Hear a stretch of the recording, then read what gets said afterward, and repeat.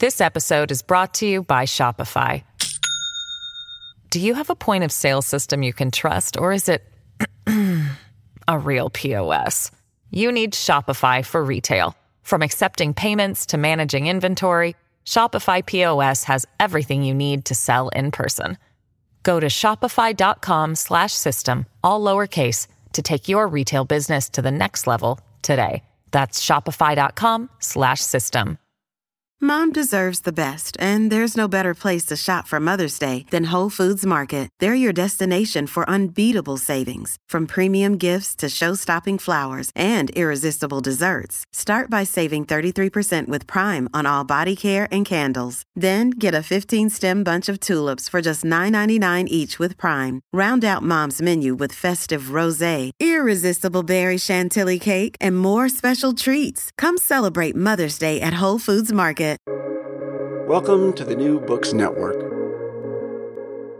Hello, and welcome to the New Books Network. This is New Books in Eastern European Studies, and I'm your host, Jill Messino. Today, I'll be speaking with Meglena Todorova about her new book, Unequal Under Socialism: Race, Women, and Transnationalism in Bulgaria, which was published by University of Toronto Press in 2021. Welcome, Meglena. Thank you. Thank you for having me. Well, it's my pleasure to have you here, and I look forward to discussing your book. So just a little background on Dr. Todorova. She's Associate Professor in Social Justice Education at the Ontario Institute for Studies in Education at the University of Toronto. Her research, teaching, and publications are in the areas of education, sexual violence prevention, and women's issues in Canada, the United States, and former socialist countries in Eastern and Central Europe and in the Balkans. Professor Todorova is also director of the Centre for Media, Culture, and Education at the Ontario Institute for Studies in Education, where her research further supports media literacy education, both locally and globally. In addition, she is lead investigator of a large study exploring the role of cultural differences in sexual violence prevention in higher education, and that is funded by the Government of Canada. So, Meglena, can you tell our listeners how you came to write this book? I was born and raised in socialist Bulgaria in the 1960s and 70s, but I left the country when communism collapsed. So in 1992, I went to the United States to pursue higher education. I was really dreaming of traveling the world, and I was so eager to learn more about the rest of the world because we couldn't travel during socialism, and I wasn't accepted to study in a university. So I was a factory worker, and I dropped everything, and it was a huge journey for me. So naturally, I was drawn to disciplines that allowed me to kind of explore the things that I cared the most. And I was drawn to the discipline of American studies. So I have a degree in political science, and my specialization is actually the U.S. Constitution and the political system. And my PhD is in American studies, which I was pursuing in the early 2000s. So as a graduate student in American studies, I really gained an in-depth knowledge of critical social and cultural theories pertaining to race, gender, and difference, which originate in the history of the United States. So de facto, I became a historian of U.S. race relations and developed keen awareness of the ways in which liberalism, capitalism, and social differences organize the American experiences. However, I interpreted this knowledge through my lenses of my lived experiences and familiarity with state socialism, Marxism, and a planned economy. So 20 years later, this book captures these interpretations, but also the ways in which my thinking about the intersections and the disjunctures between socialist and capitalist societies evolved over the years. Parts of the book found place in my doctoral dissertation, which I defended in 2006. But back then, nobody actually cared about the topic. My dissertation was never published. I couldn't find a job as an academic in the US. I went back to Bulgaria, and so I didn't think that I will ever get to publish this stuff. But here we are, 20 years later. This book really, really captures that journey. Well, it's a fascinating book, and I'm so happy you were able to finally publish it. And your journey is also really interesting. And I think it speaks a lot about how the transnational experiences can really shape our experiences personally, but also our professional experiences, and then how we approach the history of our own societies. Okay, so I'd like to move on to your introduction now, and it's entitled Epistemology of Doubt.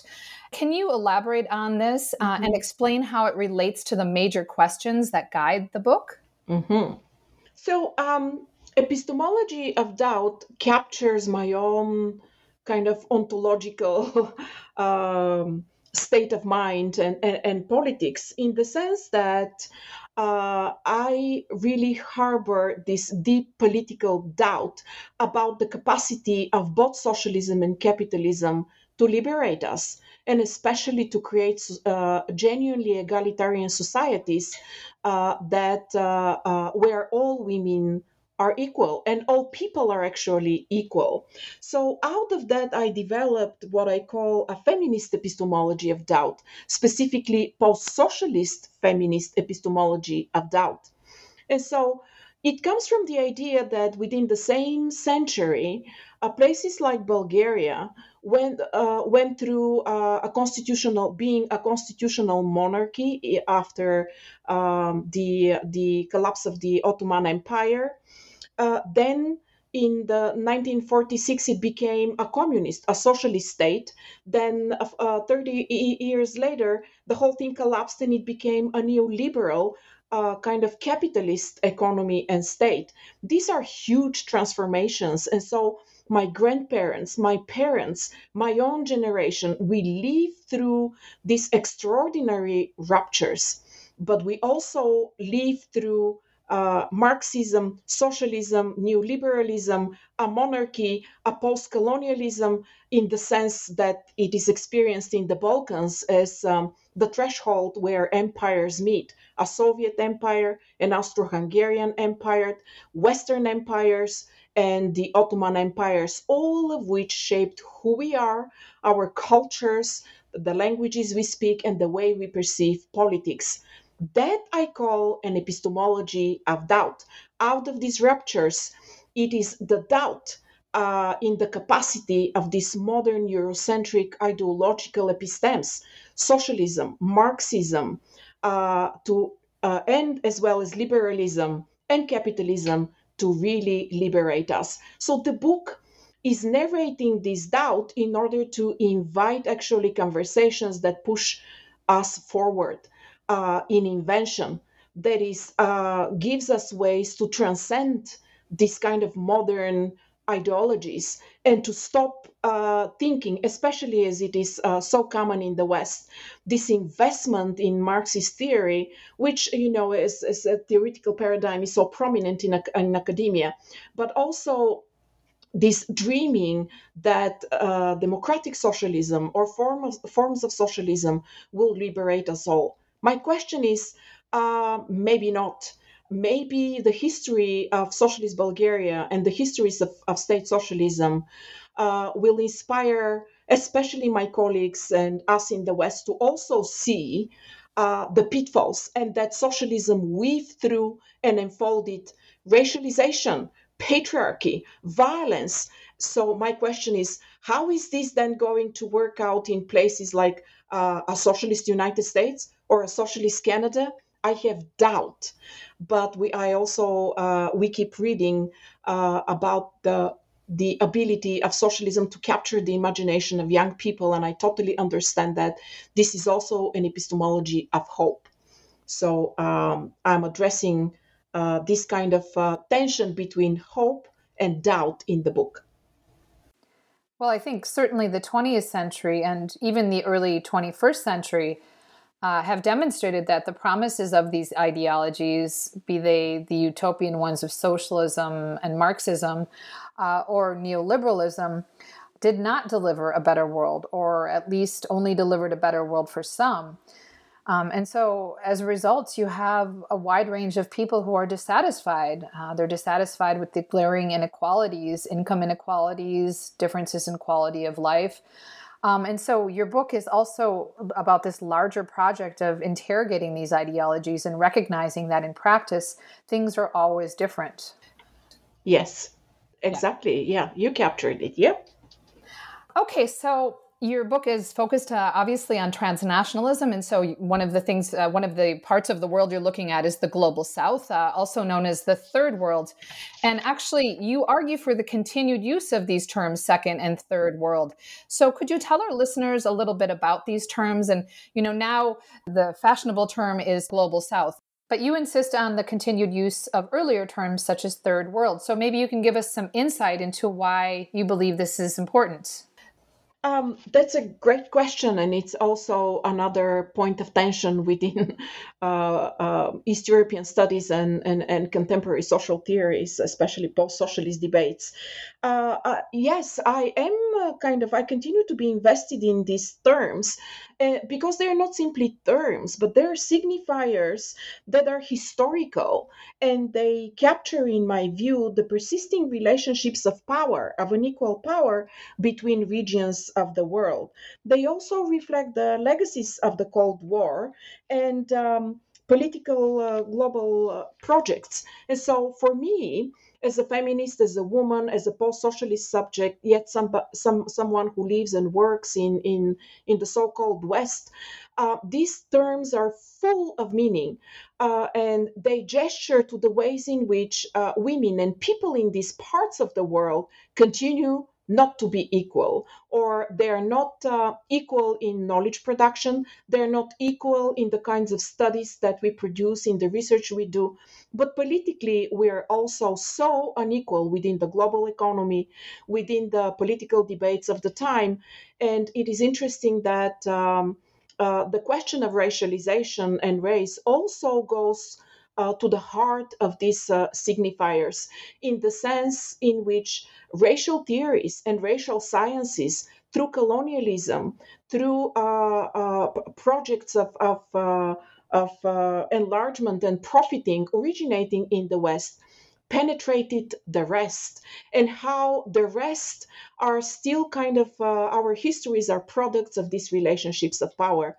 And so I do also think that women in the so-called second world, women such as myself, and women in former socialist countries in Eastern and Central Europe, the former Soviet Union and the Balkans, also continue to enjoy certain privileges, racial, cultural, as citizens of a European Union, within the global economy and within the global political order, in ways that so-called women of the third world, women in Africa, Latin America, those who are considered non-white and of non-European origins, do not have these privileges. So the terms also captures the ways in which women are still not equal, even across these global geopolitical locales. And so theoretically, epistemologically, and politically, I insist on the continuous use of these terms.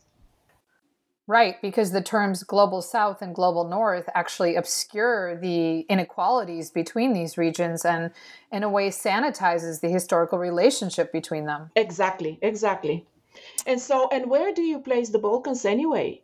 Right? Historically, it was never considered Europe, but it's not global south either. So the ambiguity is actually key to understanding parts of the world that also defy established ways in which knowledge is produced. And so it is not East, it is not South, it is not Europe, it is not West. So what is it? And so the terms also are useful to also capture intersections and the overlappings and the shades in between. Right. So the nuances and how they are inflected locally, and then the implications then in the global context, right? Or outside of European context. Yes. Yes. Yeah, this actually gets me to my next question about socialist racism. So you have a chapter that analyzes socialist racism, and I'm wondering if you could tell us how socialist racism is different from, but also similar to, the racism we'd see in liberal democracies and capitalist societies. Well, that really hits at the kind of the heart of the arguments. But, I actually reject the notion of socialist racism and instead use in the book another signifier. I call these processes of racialization and the ways in which race uh, penetrated cultural identities, scientific conversations, politics, and social relations in the Balkans and in places like Bulgaria. I call this socialist racialization rather than racism. Racialization actually shifts the focus from racism in the ways in which it is defined in Western, specifically US based critical race theories, which is often extended just blindly to the Balkans.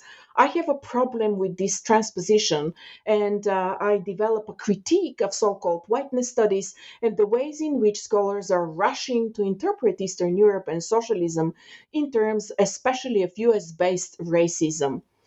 Racialism or racialization turns attention to the processes by which race became part of the social fabric of a society, but also shines light on the ways in which people in that society also resisted racial discourses and how race didn't have kind of an easy ride in places like the Balkans, but racialization or racialization refers to the ways in which even a socialist society and state negotiated meanings of race that were not native. Use them, however, for political and ideological purposes, but also as signifiers of identification. Simultaneously, however, also rejected fundamental meanings of racism and race as kind of nurtured and developed within the histories of Western colonialism or the United States. So, socialist racialization is a term that also distinguishes the ways in which racializing in places such as Bulgaria was a way to name kind of racial and cultural differences, especially of minorities such as Roma and Muslim minorities in Bulgaria. But socialist racialism was focused on the inclusion of these minorities within the socialist project. And so the violence against these minorities was in the name of socialist inclusion.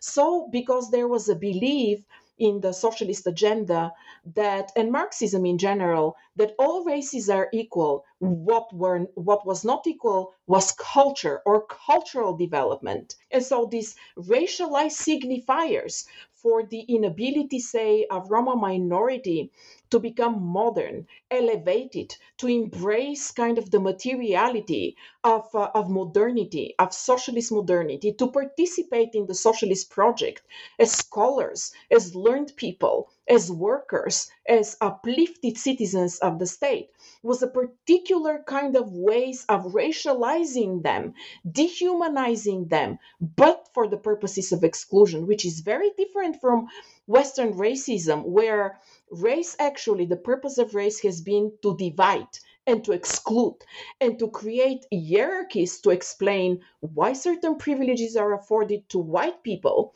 as superior, culturally superior people, or those who were perceived as superior versus those who were seen as of lesser value. So there is a fundamental difference, and I use socialist racialism to kind of, refer and to explain the subtlety, but also the fundamental differences between these processes.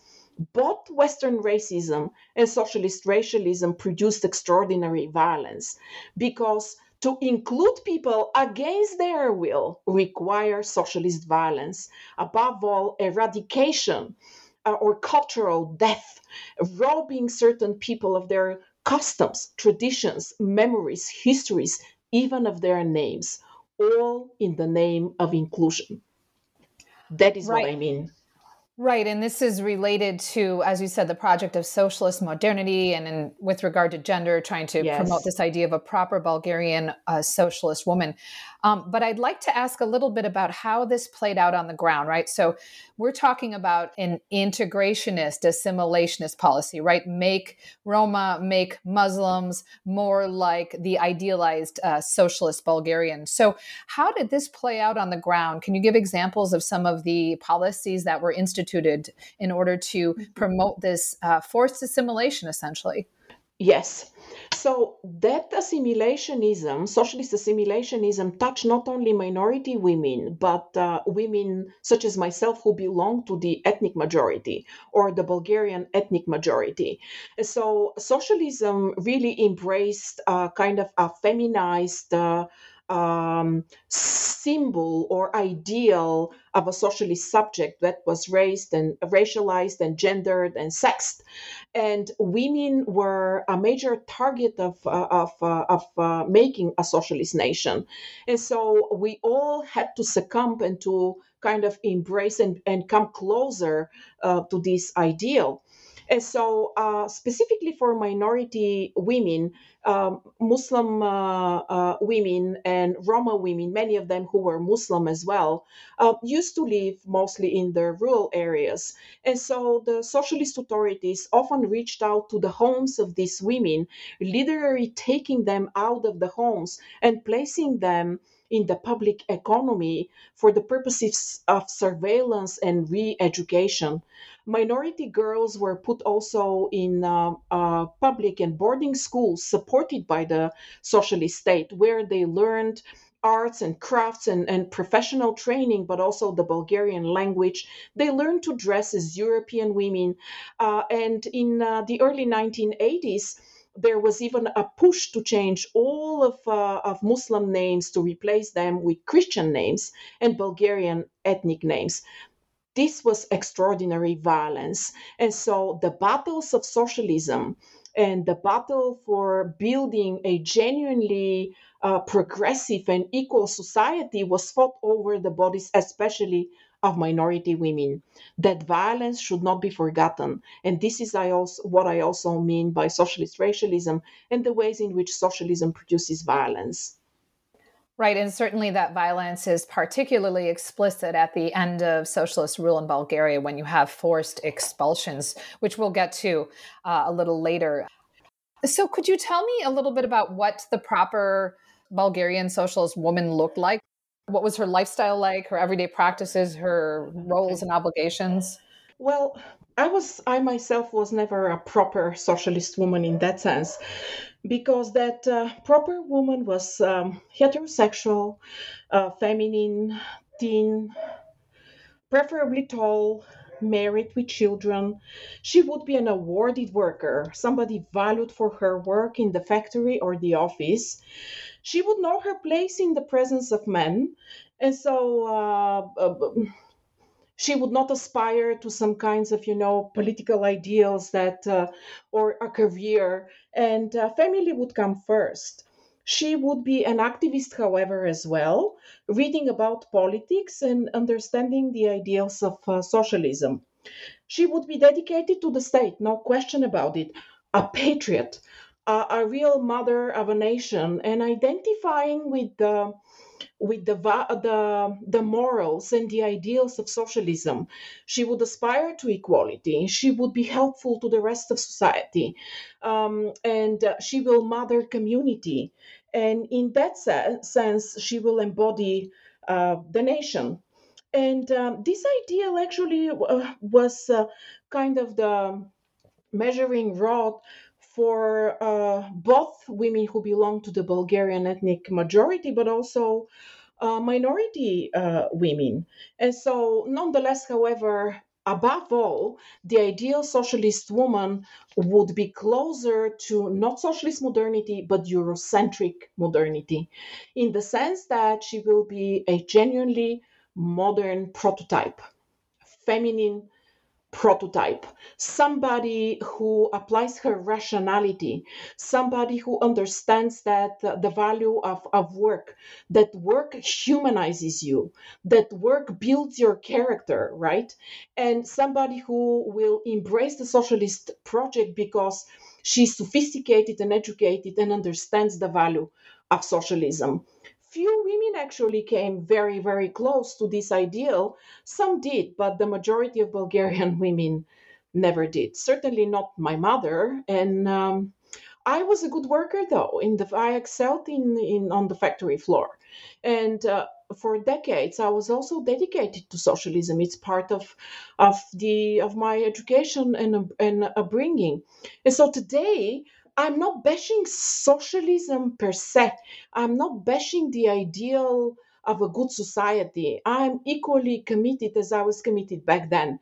I just question and I doubt the capacity of the kind of state socialism that was possible in the 20th century to get us there. And the fact that there are ideals that are guiding this good society is also an occasion for violence against women. And in that sense, I have no patience for that. Can you elaborate on that slightly? Like where were the instances of violence against women? Certainly, you talked about it with respect to the minorities, but just in general, non-minority women as well. You know, state socialism was a deeply patriarchal formation. Women, the liberation of women was seen in the ways in which women were invited and welcomed in the public economy as workers, as well as to a degree in politics, but only if they supported the socialist project. And so women also received a great deal of benefits. But these benefits, and this is the thing that seems kind of, a point also of tension between the ways in which women like myself who grew up in this society think of the past, and Western women who keep praising the achievements of socialism. But you know what? We had the canteens and the public kitchens and free childcare, but the reason was not to make us equal, but to allow us to spend more time in the factory floor to produce the materiality that would actually modernize Bulgaria. So, under the banner of gender equality, women were given more work, and the benefits were coming to compensate and to enable more production and the greater involvement of women. But when you look under the surface, violence against women, both domestic and in the public sphere, continued. It was rampant. But the socialist state never collected that data because if you don't collect data, the issue doesn't exist.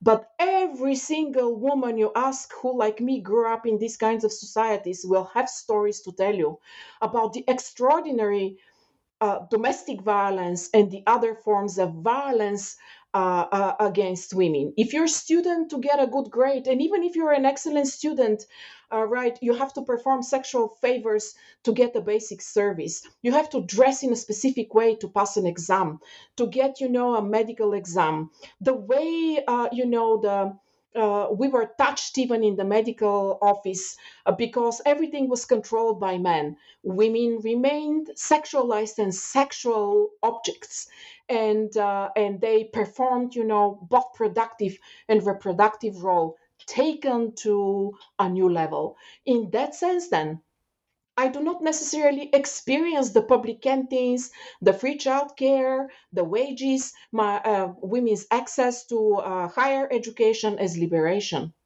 because it was underlined by extraordinary violence.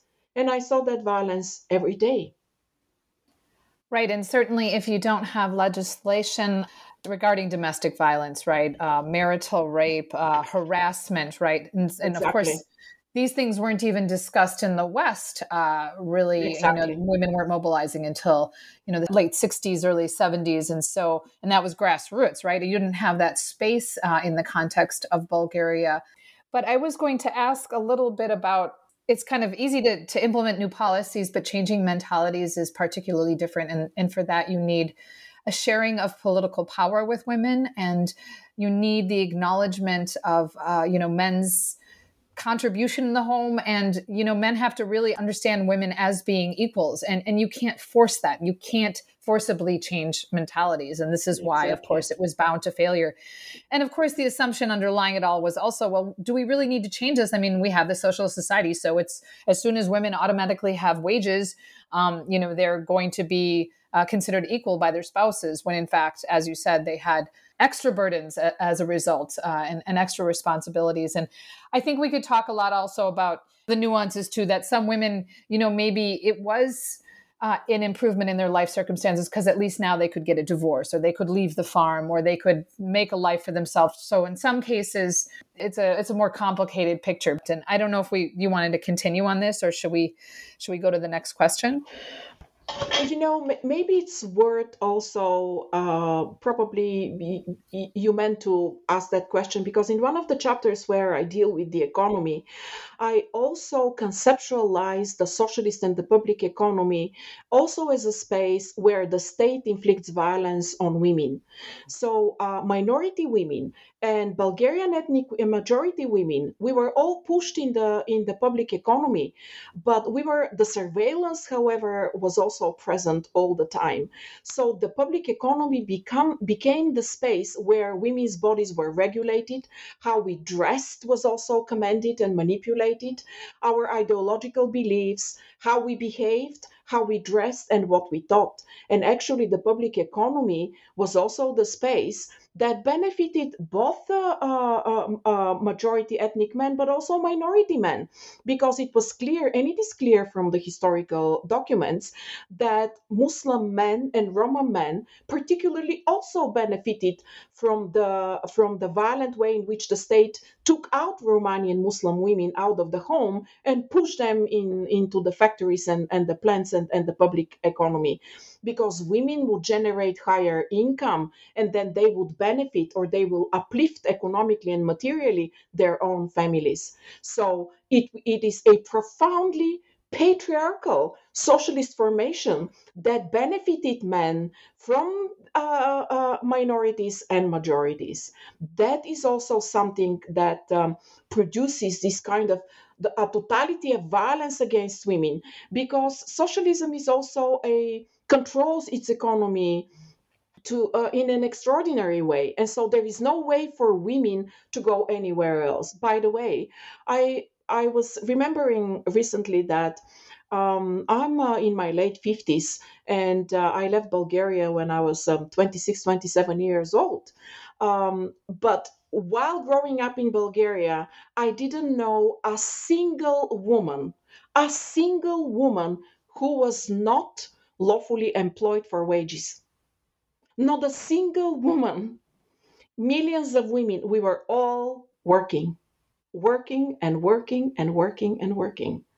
And so socialism was built on the backs of women and women's work.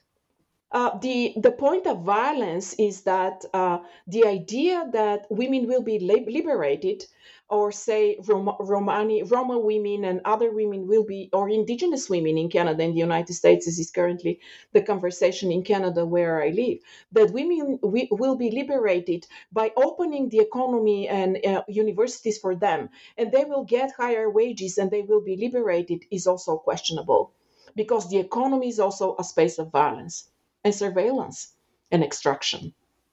And there's a lot of contextual factors, and it relates to their family situation as well, like if they're supporting a spouse, and is the partner exploiting his wife, and so many layers to this. But I agree that especially under neoliberal economies, you see exploitation of workers, and not just blue collar workers, right? Not just service industry or the pink collar sector, but also at the level of the professions. Yes. And so I think that's why your comparative frame is also so important.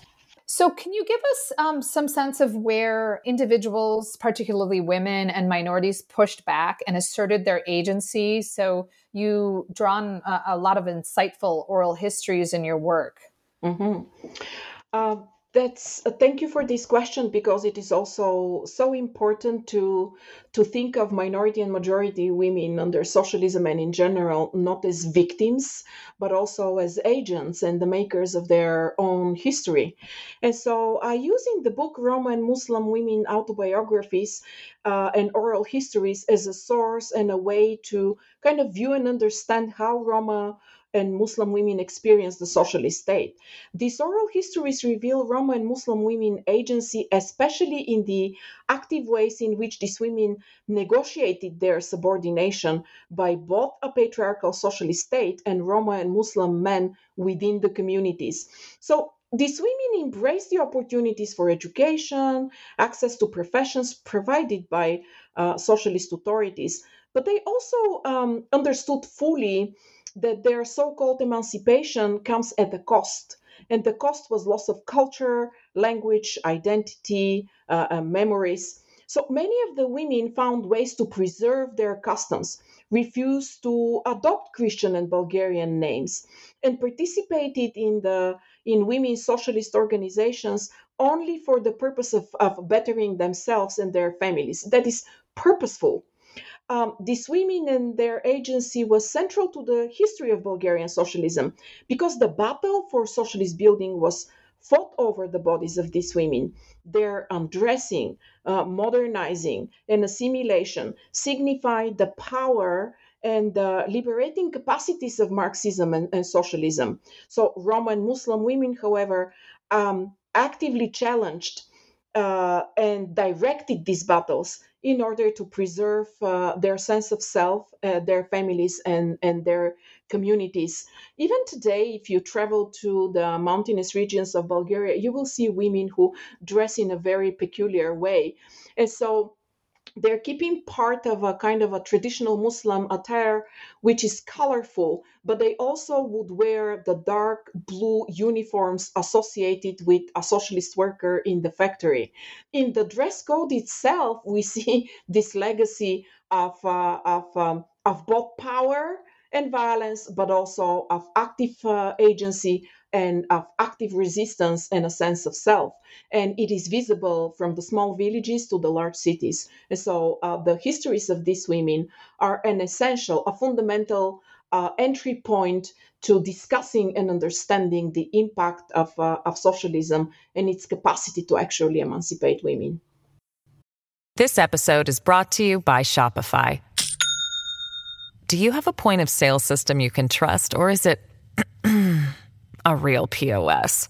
You need Shopify for retail. From accepting payments to managing inventory, Shopify POS has everything you need to sell in person.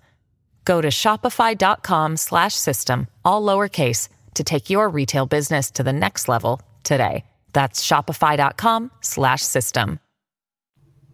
So you talk about internal Orientalism, specifically as it relates to Muslim women. Can you elaborate on that? Mm-hmm. So I carefully use this concept of internal or internalized Orientalism. The concept is not mine, actually. It was especially constructed by American historian Mary Neuberger in her important book from 2011 titled The Orient Within: Muslim Minorities and the Negotiation of Modern Bulgarian Nationhood. I think it is a useful concept that explains to a degree Bulgarian desire to purify the socialist and the post-socialist nation from Muslim and Oriental elements so it could claim membership in Europe and European civilization, which actually dovetails racial identifications, especially with racial whiteness as well.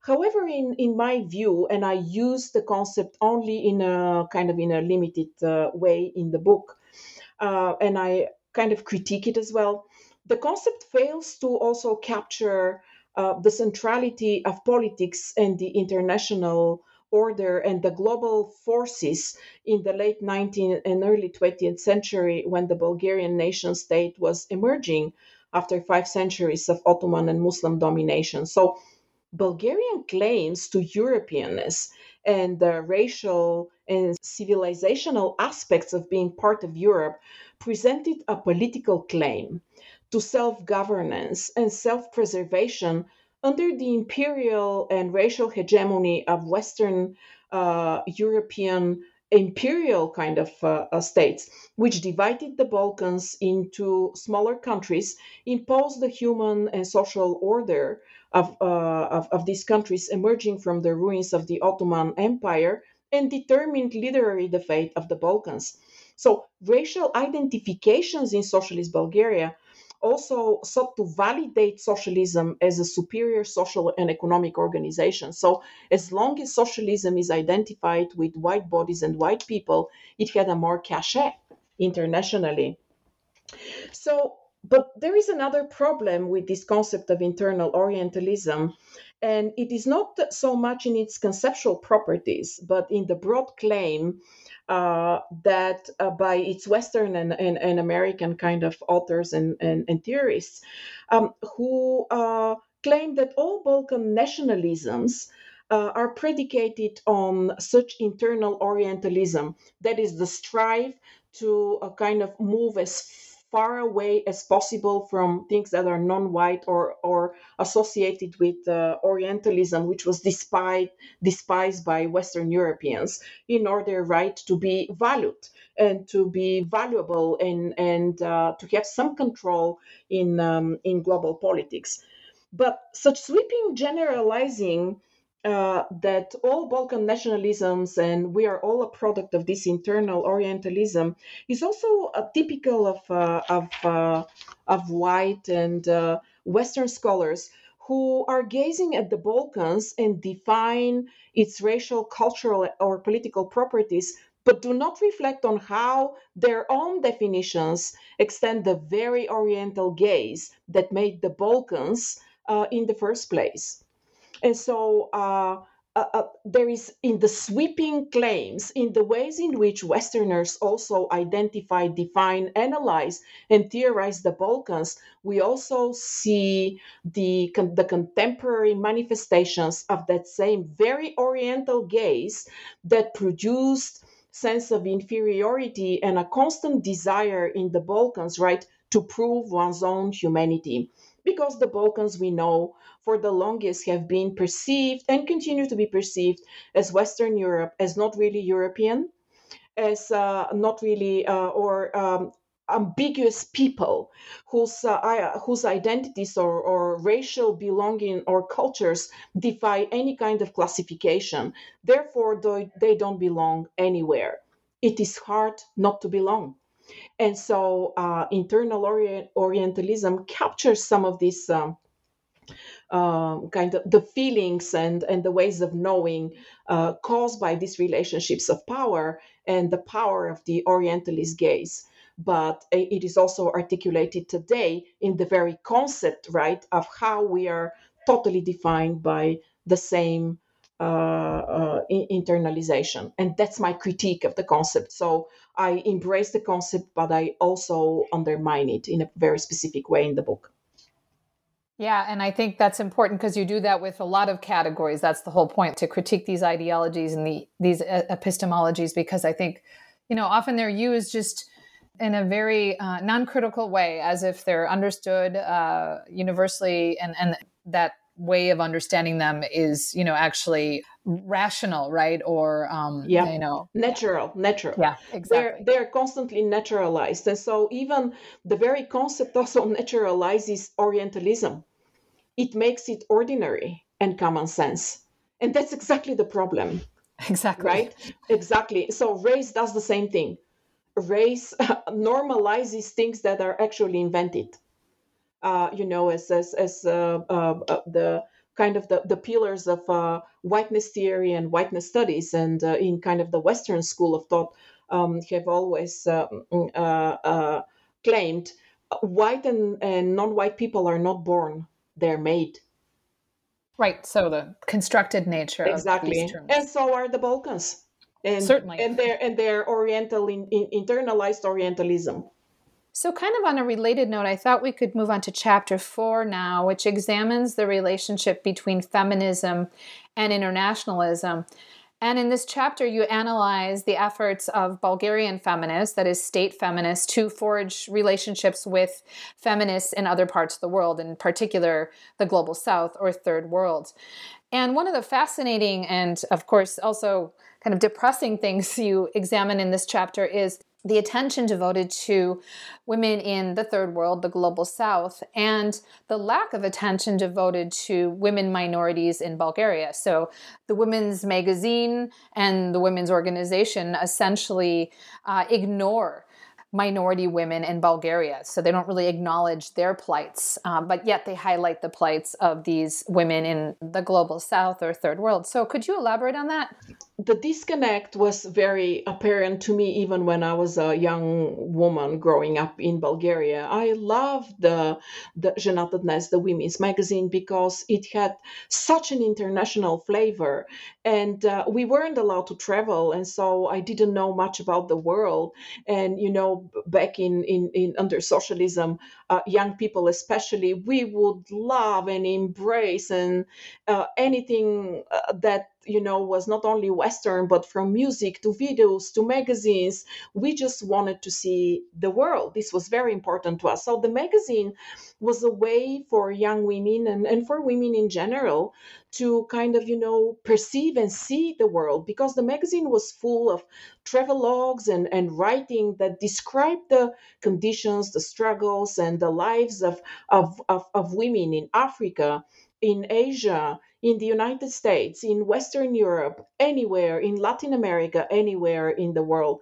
Of course, the magazine paid special attention to countries that were fighting with colonial powers, especially in Africa, countries such as India, or African countries that also aspired and implemented a socialist economic approach or socialism in their own ways. And so those were, or places like China, Vietnam, although the relationship with China was more ambiguous. But anyway, the women who kind of composed, edited, and published the magazine were some of the most influential women in socialist Bulgaria. They were either married to people in the government, or on their own right, they were highly praised state femocrats, women feminists who were attached to the socialist state. They were deeply invested in Marxist and socialist ideology, and so they were practically an extension of the state. In that sense, therefore, their depictions were as colorful and informative and embracing equally women around the world. And by the way, socialism in general, the ideology of socialism was that the races were equal. And so, in that sense, the magazine was never racist. To the contrary, it would depict the plight and the struggles and the oppression, especially of non-white women, of black women, even black women in the United States. Angela Davis was especially invited to come to Bulgaria and other East European countries in 1971 and 1972, and her welcoming was one of the greatest women's affairs of the decade. Scores of women, thousands of women rushed to the airport to greet this kind of icon of women's rights and anti-racist struggles. And so the magazine embraced those histories. Very interestingly, however, the magazine never reached out and never depicted or discussed the plight, the oppression, and the lived lives of minority women within the socialist state.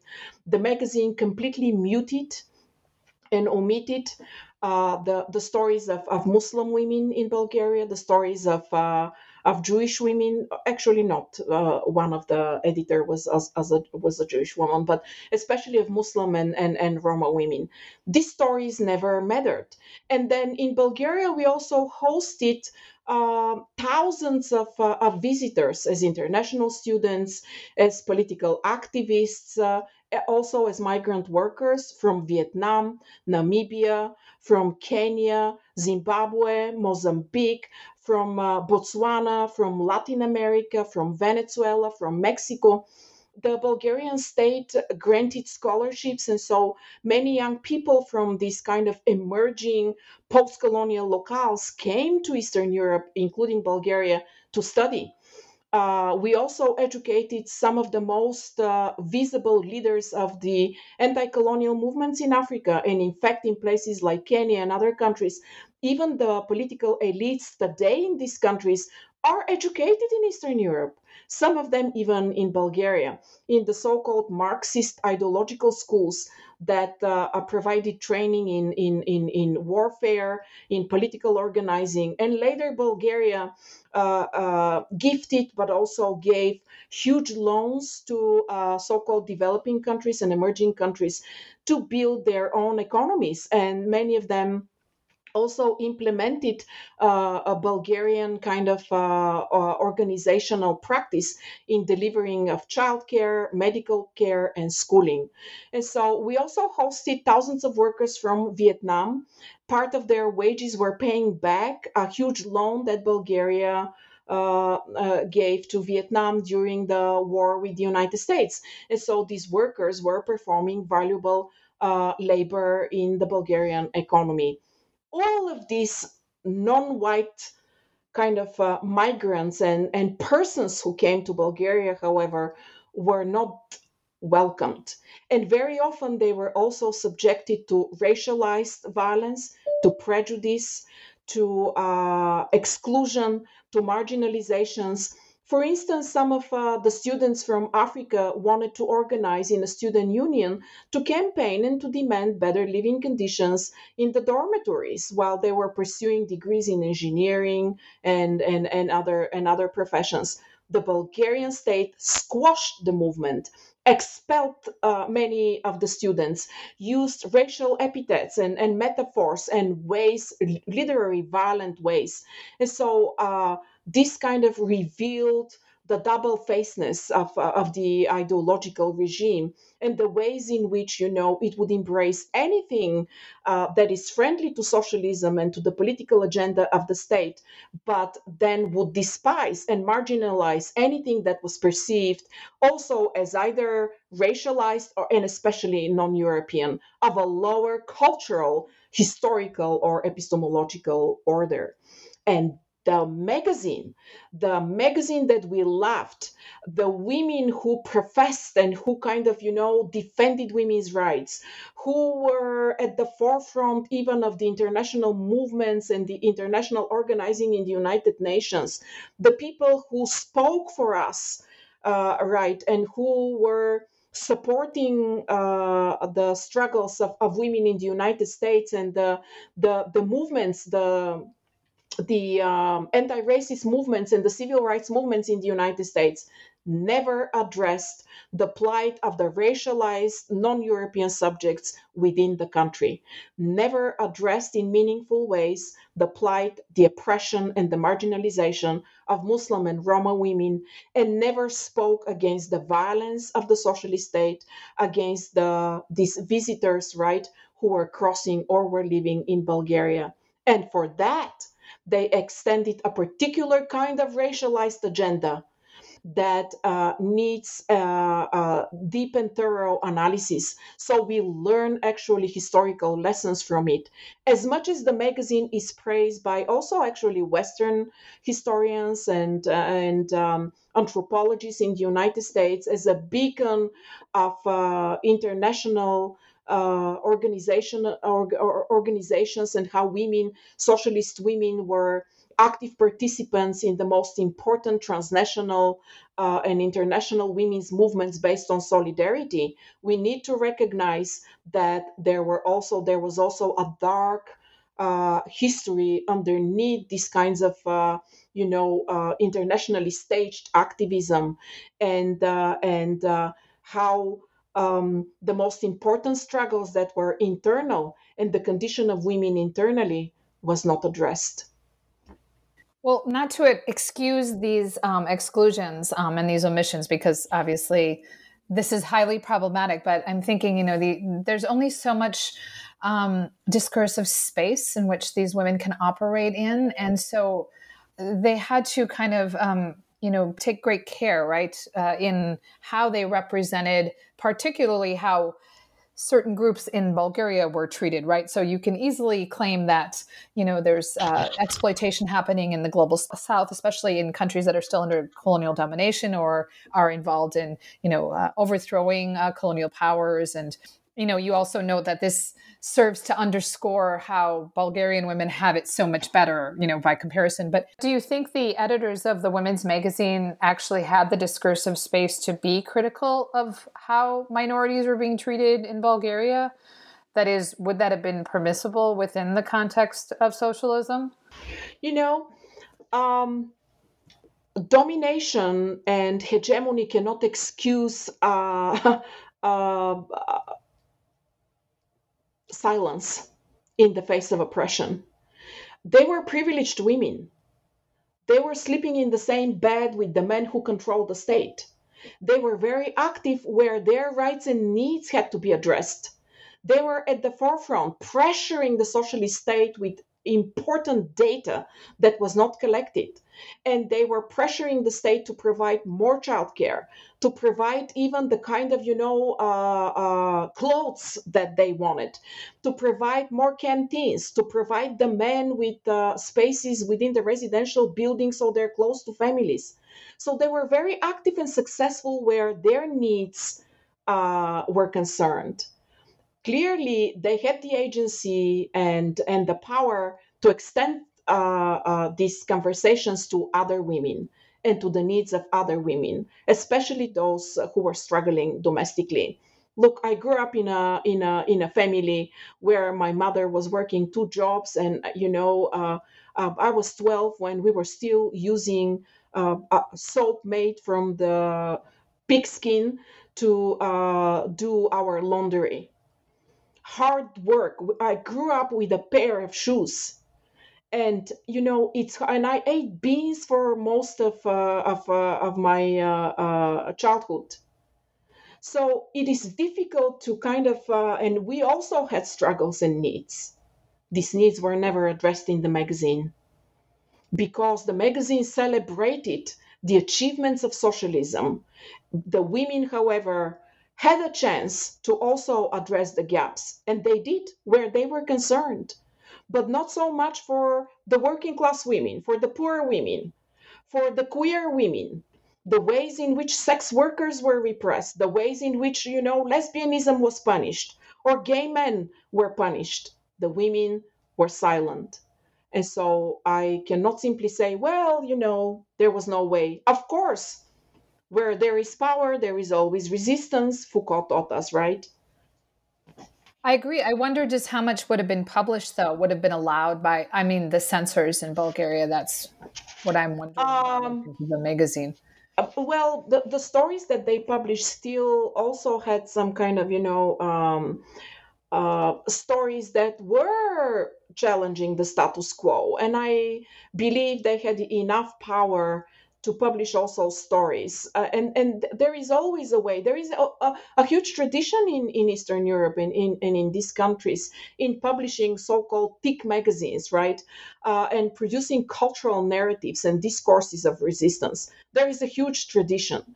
And so the magazine and the editors had rich kind of, places and historical examples from where to draw. Instead, they simply produced a colorful magazine that traveled around the world to celebrate the achievements of women and the plight only of women in places that were important to the Cold War and international politics. And that's a failure of feminism. That is not the kind of international or transnational feminism that I subscribe to. I fully agree with you. Yeah, I was just kind of pushing it, right? Just playing devil's advocate in a way, because I know, it depends on the country too, how much discursive space there is for that. I wanted to actually talk a little bit about resistance. And in chapter 3, you have a section entitled Life Under Men, Sex Work in the Socialist State. And you have this story about a sex worker named Pepi. And you talk about how actually she felt that socialism was emancipating for her. So could you talk about her story and how it fits into your analysis? Pepe was a prostitute. She was a beautiful woman, and her story was recounted and recorded by another female journalist at the time who encountered her one morning in the local park in a small town in western Bulgaria. And so Pepe was born in a small village in southern Bulgaria. And she described her father as a cold and violent man who abused her and her mother. At the age of 16, Pepe met a dashing young man who worked for the Komsomol, the youth organization attached to the Bulgarian Communist Party. So it was that political and male privilege that involved Pepe in a sexual relationship with the young communist who got her pregnant, but then beat her up, told her to keep quiet, and totally deserted her. And so she also witnessed the beatings of her own mother by the father. All of this pushed Pepe into sex work, but in a very particular way. Through sex work, Pepe felt that she can take power and control over her life and body, promising herself to never ever depend on men again. So her professionalism as a sex worker was guided by the principles of honest work. But this honest work defied the morality and the kind of collectivism of socialism. So Pepe considered prostitution of a line of work similar to any other trade or professional occupation. And in her view, sex work required skills such as understanding how to give and get sexual pleasure, practicing safety, providing customer service, financial literacy. She kept an account book, and knew who paid what. She also was a great negotiator, keeping peace with the people's militia and state authorities because sex work was illegal. Pepe took very good care of her body and health, and she would buy only expensive underwear. She would go to the doctor often, and she also studied foreign languages. She was a true professional. But in sex work, she also found genuine emancipation in the form of independence she believed was impossible in the socialist economy and job market. So, wages and public employment subjected her to state and public control and determined her wages regardless of her talents or contributions.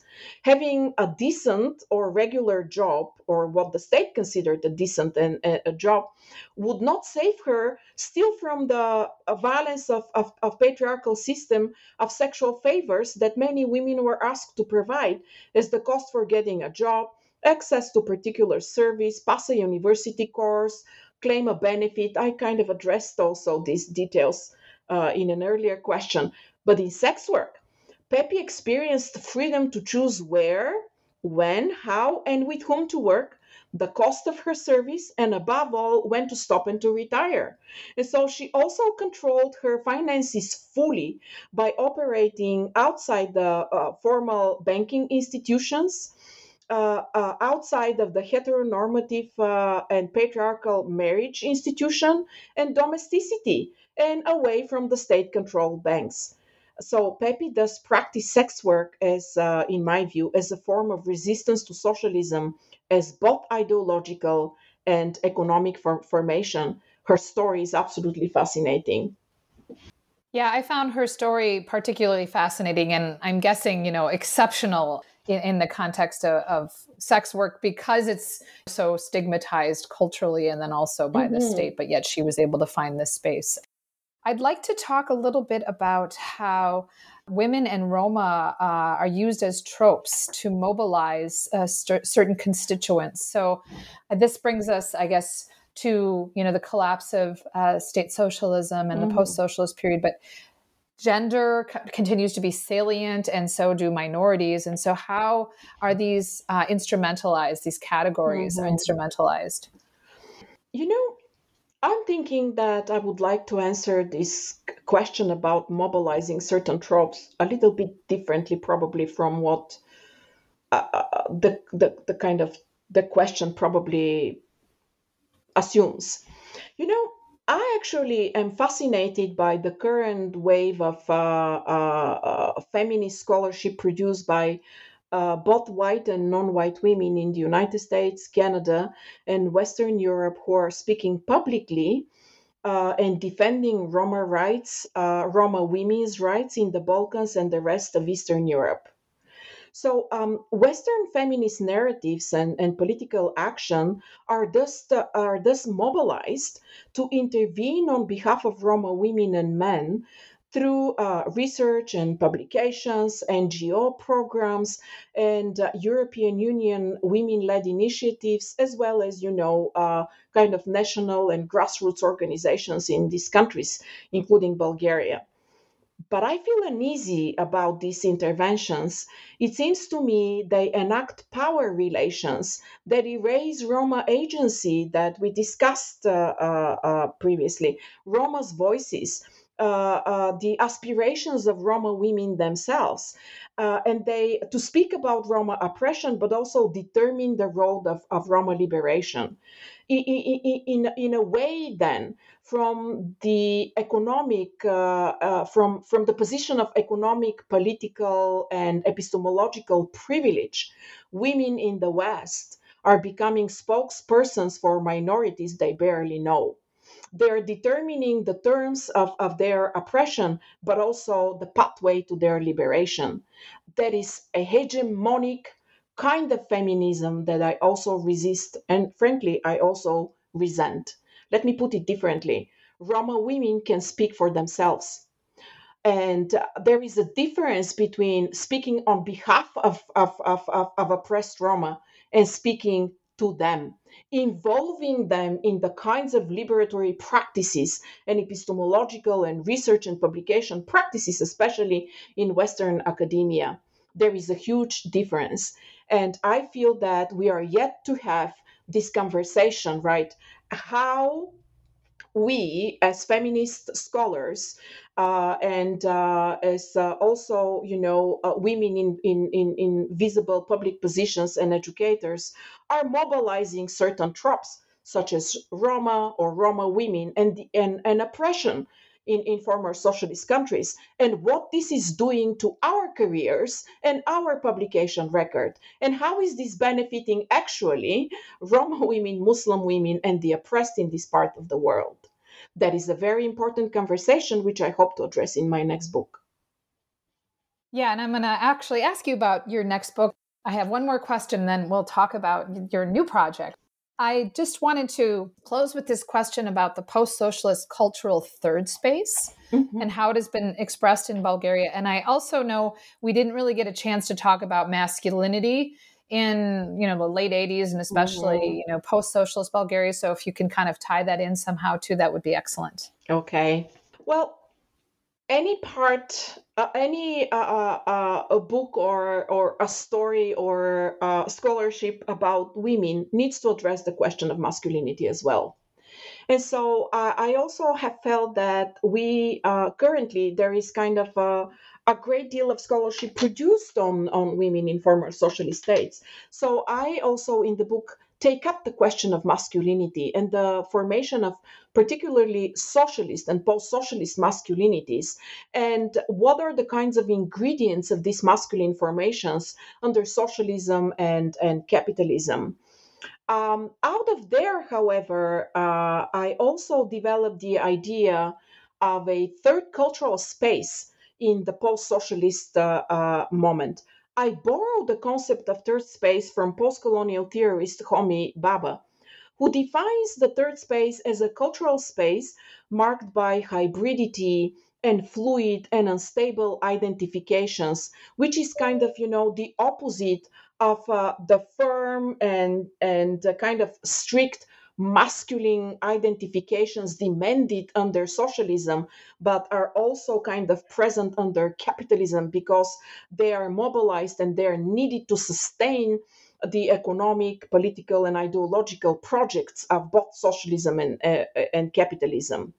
So the third space is marked instead by hybridity and fluid and unstable identifications, what we also call in cultural studies the liquidity of being a human.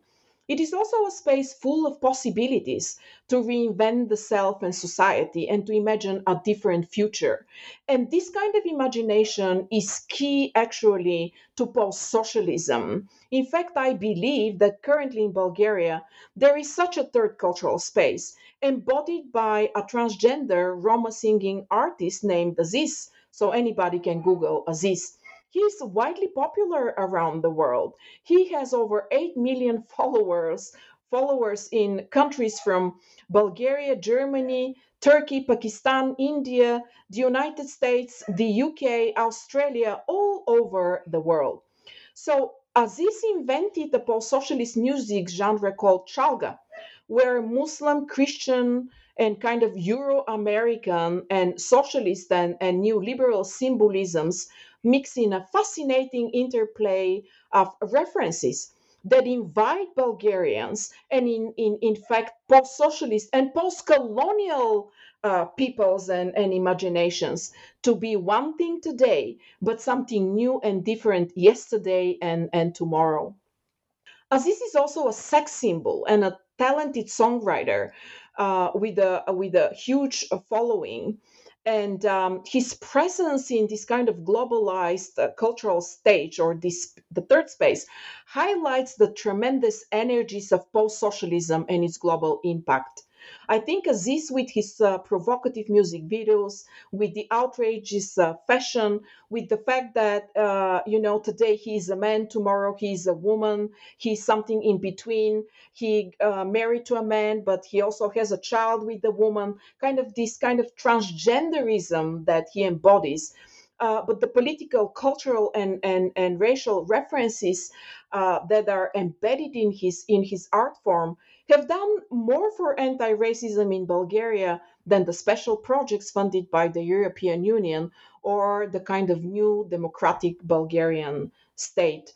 I think the third space, which again I borrow from kind of a post-colonial imagery, really also allows me to talk about and to think about post-socialism like post-coloniality as something that embodies doubt, but also optimism and incredible hope.